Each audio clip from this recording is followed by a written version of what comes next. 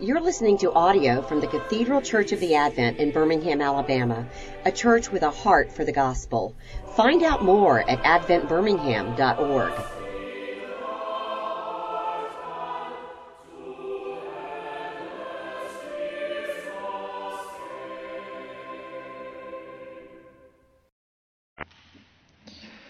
Dear loving Heavenly Father, dear Lord God, thank you for your word. Thank you for making yourself known to us through it. Thank you for loving us and revealing yourself to us. Please use me now to help us to learn more about you, that we might know you more, that we might love you ever so deeply, and that we might walk more closely in your ways. Through Jesus Christ our Lord. Amen. Well, this evening I want to talk to you about confidence. And I know that as Americans you all have lots of confidence. You've got it in spades, as we say in Australia. But as an Australian, confidence is something that I lack. I mean, as Americans you've got confidence because you've got a great economy, one of the biggest militaries in the world. You're always winning medals at the Olympics. You've got lots to be confident about. But as Australians, we have this kind of social phenomenon called tall poppy syndrome, where poppies being the flowers, when a flower or a person grows bigger than the rest of the flowers, then someone else comes and chops that flower back down to size. So when someone feels like they're getting confident, someone comes and reminds them why they shouldn't be too confident, brings them back down to size. But despite the confidence that you might have and which I lack, I know that if we peel back the layers of your life, that you might not feel so confident. Behind your social mask, you might be hiding a world of pain. You might be hiding an eating disorder or a relational breakdown, an emotional or physical or psychological abuse, social anxiety, fear or crippling shame. You may look completely functional on the outside like I do, but yet on the inside you might feel like you're furiously paddling underwater. Well, the good news of Jesus Christ is that you can have confidence in Him. When everything else feels like it's crumbling away, when you feel like you're losing control, when you don't have any confidence in yourself and your own ability, you can have confidence in Christ. You can have confidence in something which is far better. You can have confidence because we have a Saviour who has saved us and who has ushered us into the throne room of God. And this is the argument of this passage and arguably of the whole of the book of Hebrews, that you can have confidence in your Saviour. In fact, Jesus is the only thing that you should have confidence in, because everything else is wasting away. And the author of this letter has been arguing this since the first chapter, that Jesus is better. Like the song that we were singing a few weeks ago, Jesus is better. In all my sorrows, in every victory, Jesus is better. Than any comfort, more than all riches, Jesus is better. And more than angels, and more than Moses, more than any high priest of the Old Testament, Jesus is better. In today's passage, we see that Jesus has a better ministry than the ministry of the Old Testament priests. This ministry is better because it's built upon a better covenant. This covenant is better because it's based upon better promises. Look at verse 6 with me. The author says, "But as it is, Christ has obtained a ministry that is as much more excellent than the old, as the covenant he mediates is better, since it is enacted on better promises." Jesus is better than Moses and Aaron and the Levitical priesthood because he has a better ministry, and he's a mediator of a better covenant, which is enacted on better promises. The question is, why? Why does Jesus have a better ministry? Why is it a better covenant? What are these promises and why are they better? What are the old promises that the Old Covenant was based on? Well, I'm going to get to that in a moment, but I'm going to start from the top of the passage and work my way down. It's always helpful when an author kind of telegraphs what he's about to say and what the main point is. And in chapter 8, verse 1, he says, "Now the main point in what we're saying is this.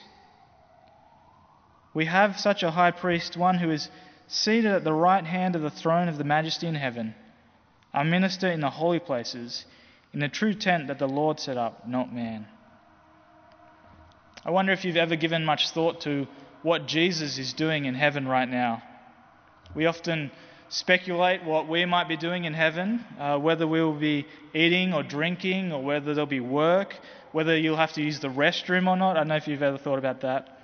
I really hope that in heaven that I'll be able to fly. A lot of my theology is based on whether I'll be able to fly or not, which is not a good thing. But I really, I hope that I can just jump up from the ground and just fly unaided. I often have dreams about it. But have you ever thought about what Jesus is doing right now? It might seem like a trivial matter, but here we see that it's really not. We're told that Jesus is sitting down. This is not the first time that we've been told that in this book. At the start of this letter in chapter 1 verse 3 we read that after Jesus made purification for the sins of the whole world, he sat down at the right hand of the Majesty on high. This idea is then repeated in chapter 10 verse 12 where we read, "But when Christ had offered for all time a single sacrifice for sins, he sat down at the right hand of God." And finally in chapter 12 verse 2 we read, "Looking to Jesus, the founder and perfecter of our faith, who for the joy that was set before him endured the cross, despising the shame, and is seated at the right hand of the throne of God." This repetition alerts us to something very important. The author is making a connection between sacrifice and sitting down. This connection highlights the efficacy of Jesus' sacrifice. In his death, Jesus made a full, perfect, and sufficient sacrifice for the sins of the whole world. And after this sacrifice had been made, he sat down. We can see how effective Jesus' sacrifice is by comparing it to the Levitical priesthood and their sacrifices. In chapter 9, verse 6, it says that the Old Testament priests would go regularly into the first section to perform their ritual duties, and then the high priest goes into the second section only once a year. But he goes in year after year to atone for the sins of the people.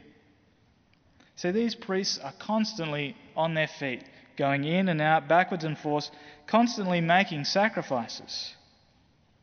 But Jesus, he has entered into the most holy place in heaven and has sat down after making a full and perfect sacrifice for our sins. His work is done. It is finished. He is not continually on his feet making sacrifices again and again, but he's taken his work clothes off. He's put his bag away and he's relaxing on his throne.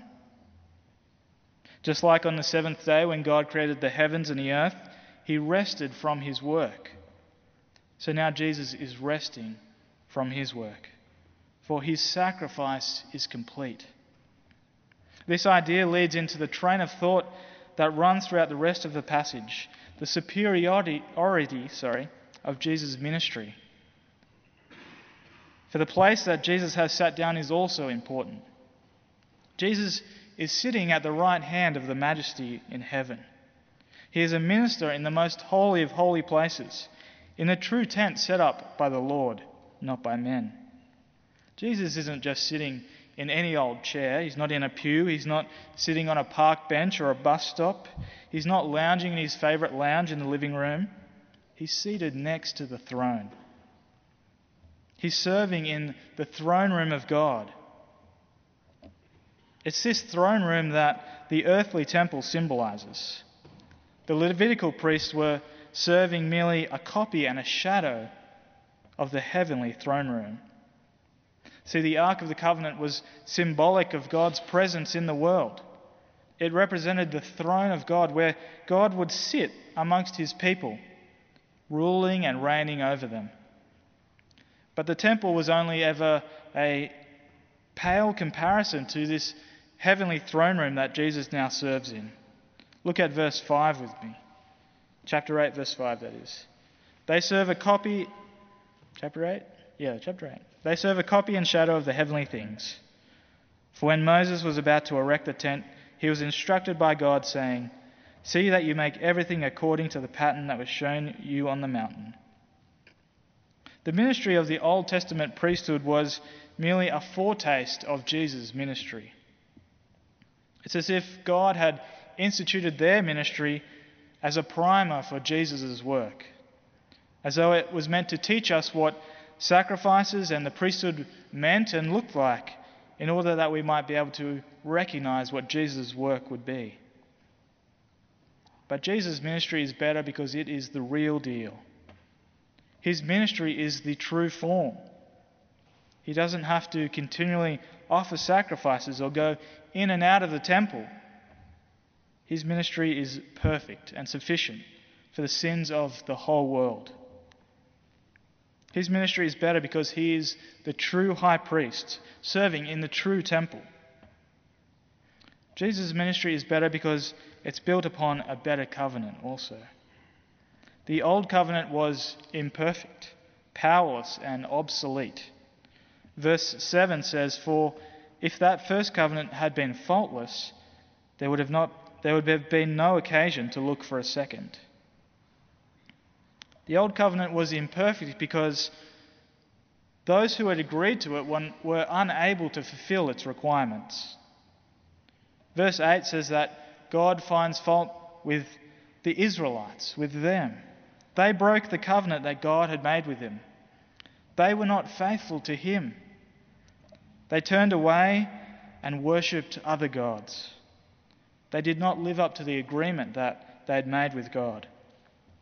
The problem with the Old Covenant is not that God's moral laws or God's commandments are faulty or bad or wrong.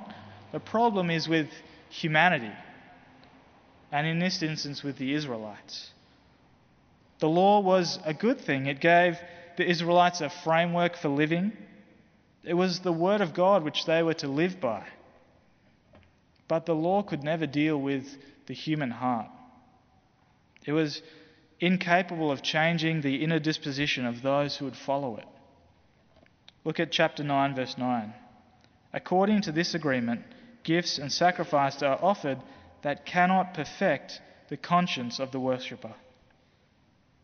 The Old Covenant merely stipulated the law by which the Israelites would live. It never gave them the power to live it out. The Old Covenant raised the bar by which they were to live, but it didn't give them the ability to jump over it. Like a high jumper or a pole vaulter at the Olympics, the bar was set higher than their natural abilities allowed them to go. We often have a similar view of Christianity, as though we have to live up to a certain standard. If you were a real Christian, you wouldn't be doing that. Real Christians are set free from that sin. You shouldn't drink, you shouldn't smoke, don't even think about dancing. Definitely don't watch that TV show. A real Christian doesn't doubt or get sad or get anxious. A real Christian doesn't have mental problems or relationship problems or addiction problems or gender or sexual orientation problems. Christians are perfect, sinless. Right? Wrong. All of that is a load of rubbish, or trash as you guys say. That is not Christianity. That is legalism. That is what the Pharisees believed. And it leads to trying to be your own saviour, trying to justify yourself before God and before others. Now, don't get me wrong, the fruit of faith is a transformed life. But perfection will not come until that final day when Christ returns. And until then, we remain imperfect, unable to completely live up to God's standard, unable to completely honour God with our whole lives. But the good news of Christianity is that it's not about you and what you can do, but it's about what Jesus has done for you. It's a good news that even though you continue to dishonor God time and time again, turning away from Him and rejecting His plan for your life, He does not put you to shame. But He rescues you and makes a perfect sacrifice for your sin and shame. For the Scripture says, everyone who believes in Him will not be put to shame. Where the old covenant was imperfect and powerless and obsolete, the new covenant is perfect and powerful and eternal. For the old covenant could only offer restricted access, partial cleansing, and limited pardon. Look at chapter 9, verses 9 and 10. According to this arrangement, gifts and sacrifices are offered that cannot perfect the conscience of the worshipper, but deal only with food and drink and various washings, regulations for the body imposed until the time of Reformation. The Old Covenant only ever dealt with external things.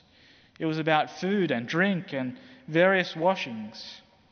It was limited in what it could do, and only partially dealt with the sins of the people. It only ever granted a restricted access to God. The priests could only go into the inner tent once a year, and they could only relate to God through this high priest. Their relationship was mediated through a restricted and imperfect system. What was needed was something better. This new covenant that we have is better, for it deals with the problem of humanity. It cleanses the conscience and deals with our sin. And this new covenant is better because it's based on better promises. The old covenant was based on promises that God made with Israel through Moses, that if they keep His commandments, they will be blessed. In Exodus 19, right before Moses is given the Ten Commandments, God says to them this, "Thus you shall say to the house of Jacob, and tell the people of Israel, you yourselves have seen what I did to the Egyptians, and how I bore you on eagle's wings and brought you to myself. Now therefore, if you will indeed obey my voice and keep my covenant, you shall be my treasured possession among all peoples, for all the earth is mine, and you shall be to me a kingdom of priests and a holy nation. These are the words that you shall speak to the people of Israel." The old covenant was based on a two-way agreement in which both parties had to keep that agreement. If either side broke the laws of the agreement, then the covenant itself was broken and there would be dire consequences. And if there's anything we know about the Israelites from the history of their people, it's that they are covenant breakers. They failed time and time again to keep this covenant. Notice in verse 8 that the writer of the Hebrews says, "For he finds fault with them." Not speaking of the covenant, but of the Israelites. God finds fault with the people of Israel. The reason the old covenant was faulty was not because of the covenant itself, but because of the people. The people were incapable of living up to the standards. Is that God's fault? No. We must take the responsibility. We are the ones who have broken God's perfect law. We are the Israelites. We are the covenant breakers. We are the unfaithful. We wear the scarlet letter on our back. But there is good news. The good news is that God did not abandon us to shame and misery, but He has made a new covenant with better promises. We see these promises in that long quotation of Jeremiah 31, which goes from verse 8 to verse 12. Look at verses 10 to 12 with me. "For this is the covenant that I'll make with the house of Israel. After those days, declares the Lord, I will put my laws into their minds and write them on their hearts. I will be their God, and they shall be my people. And they shall not teach each one his neighbour, and each one his brother, saying, Know the Lord, for they shall all know me, from the least of them to the greatest. For I will be merciful toward their iniquities, and I will remember their sins no more." There are three promises that God makes in these verses. In verse 10, He promises an inner understanding of the truth. In verse 11, there's the promise of an intimate relationship with God.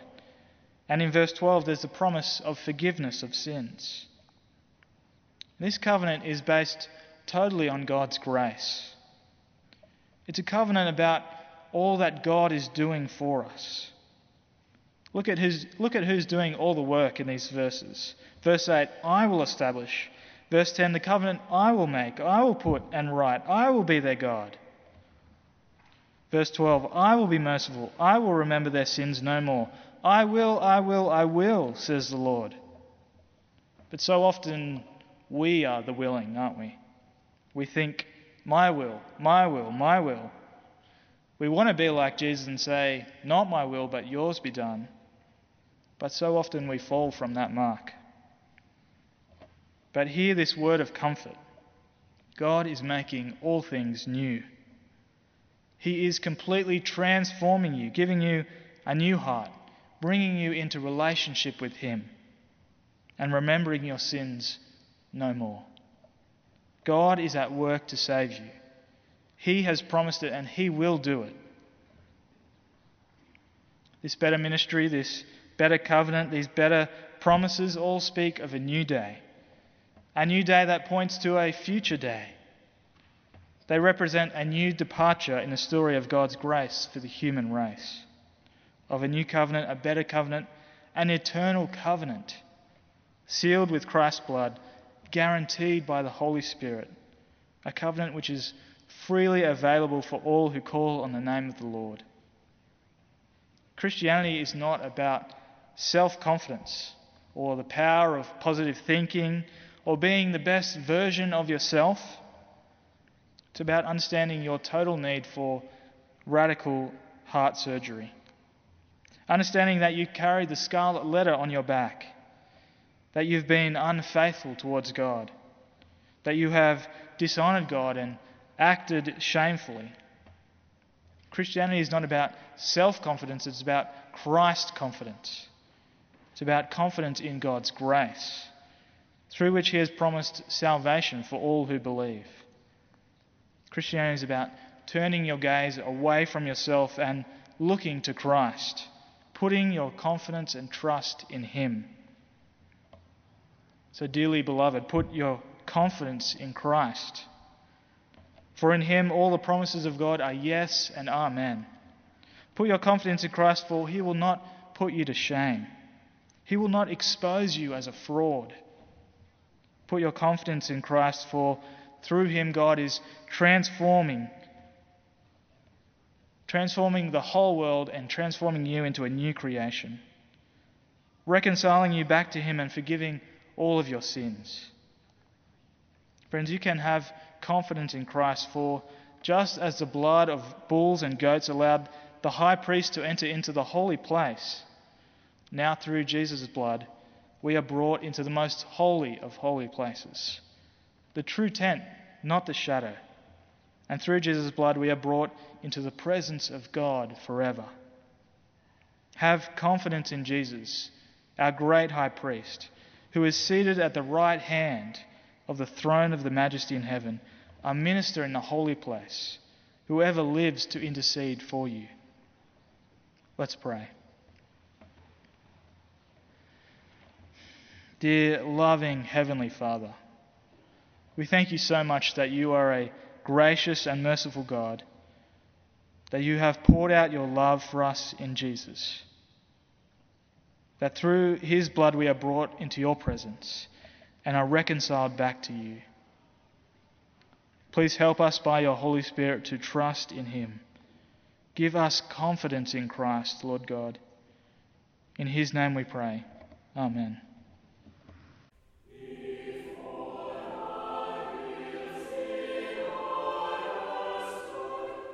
You've been listening to audio from the Cathedral Church of the Advent. If you live in Birmingham or find yourself visiting, we hope you'll join us at one of our Sunday services. Find out more at adventbirmingham.org.